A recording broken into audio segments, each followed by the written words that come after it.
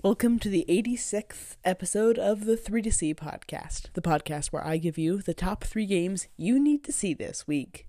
This podcast will not be about sports rumors or politics or trails.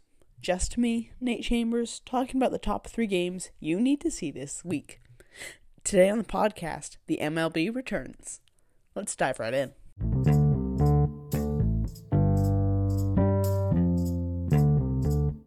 Our first game is the World Series between the Philadelphia Phillies and the Houston Astros.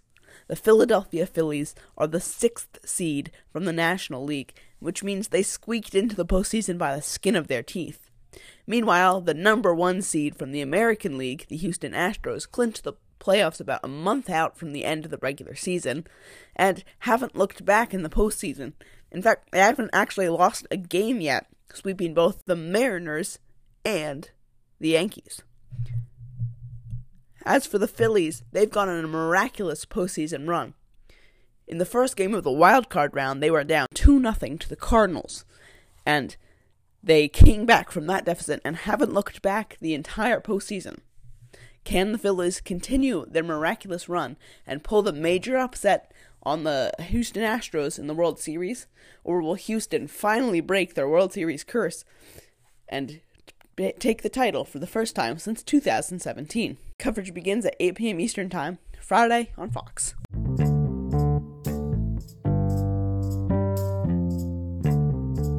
The Ohio State Buckeyes travel to Happy Valley to take on the Penn State Nittany Lions in a Big Ten big-time showdown.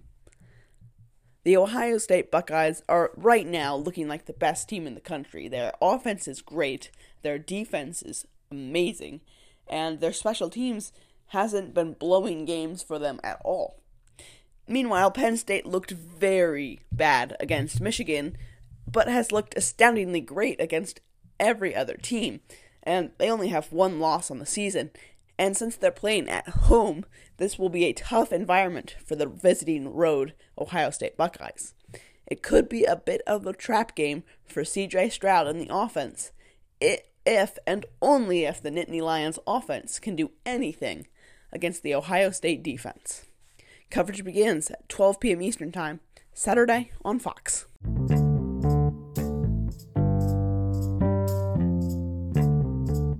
Our final game pits the Rams and the 49ers against each other for the final time this season.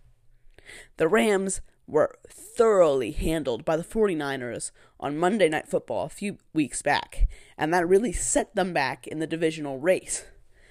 Meanwhile, both these teams are trying to play catch-up on, of all teams, the Seattle Seahawks, and aren't doing too well at it, as the 49ers are on a 2-game losing streak, and the Rams, even though they won against the Carolina Panthers and have had a bye week, are still facing major skepticism from most of the media and pretty much all NFL fans in general.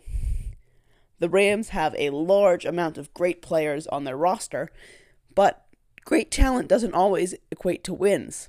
And the same thing can be said for the San Francisco 49ers, who have, on paper, one of the most explosive offenses, but their defense has not been getting it done in the past few weeks. Both these teams need a turnaround game to get the season right, to try to catch up to the Seattle Seahawks and take the NFC West title. And whoever wins may just eliminate the other team from playoff contention. It's still early, but it's a big game. Coverage begins at 4:25 p.m. Eastern Time, Sunday on Fox.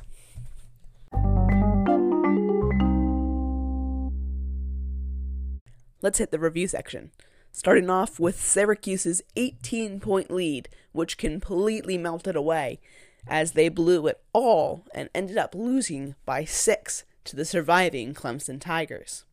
Next up, the UCLA Bruins got boat raced in Eugene as the Oregon Ducks handed them their first loss of the season. Wrapping up in Santa Clara, the 49ers just could not stop the speed of the Chiefs, as the Chiefs ended up beating them by a sizable amount.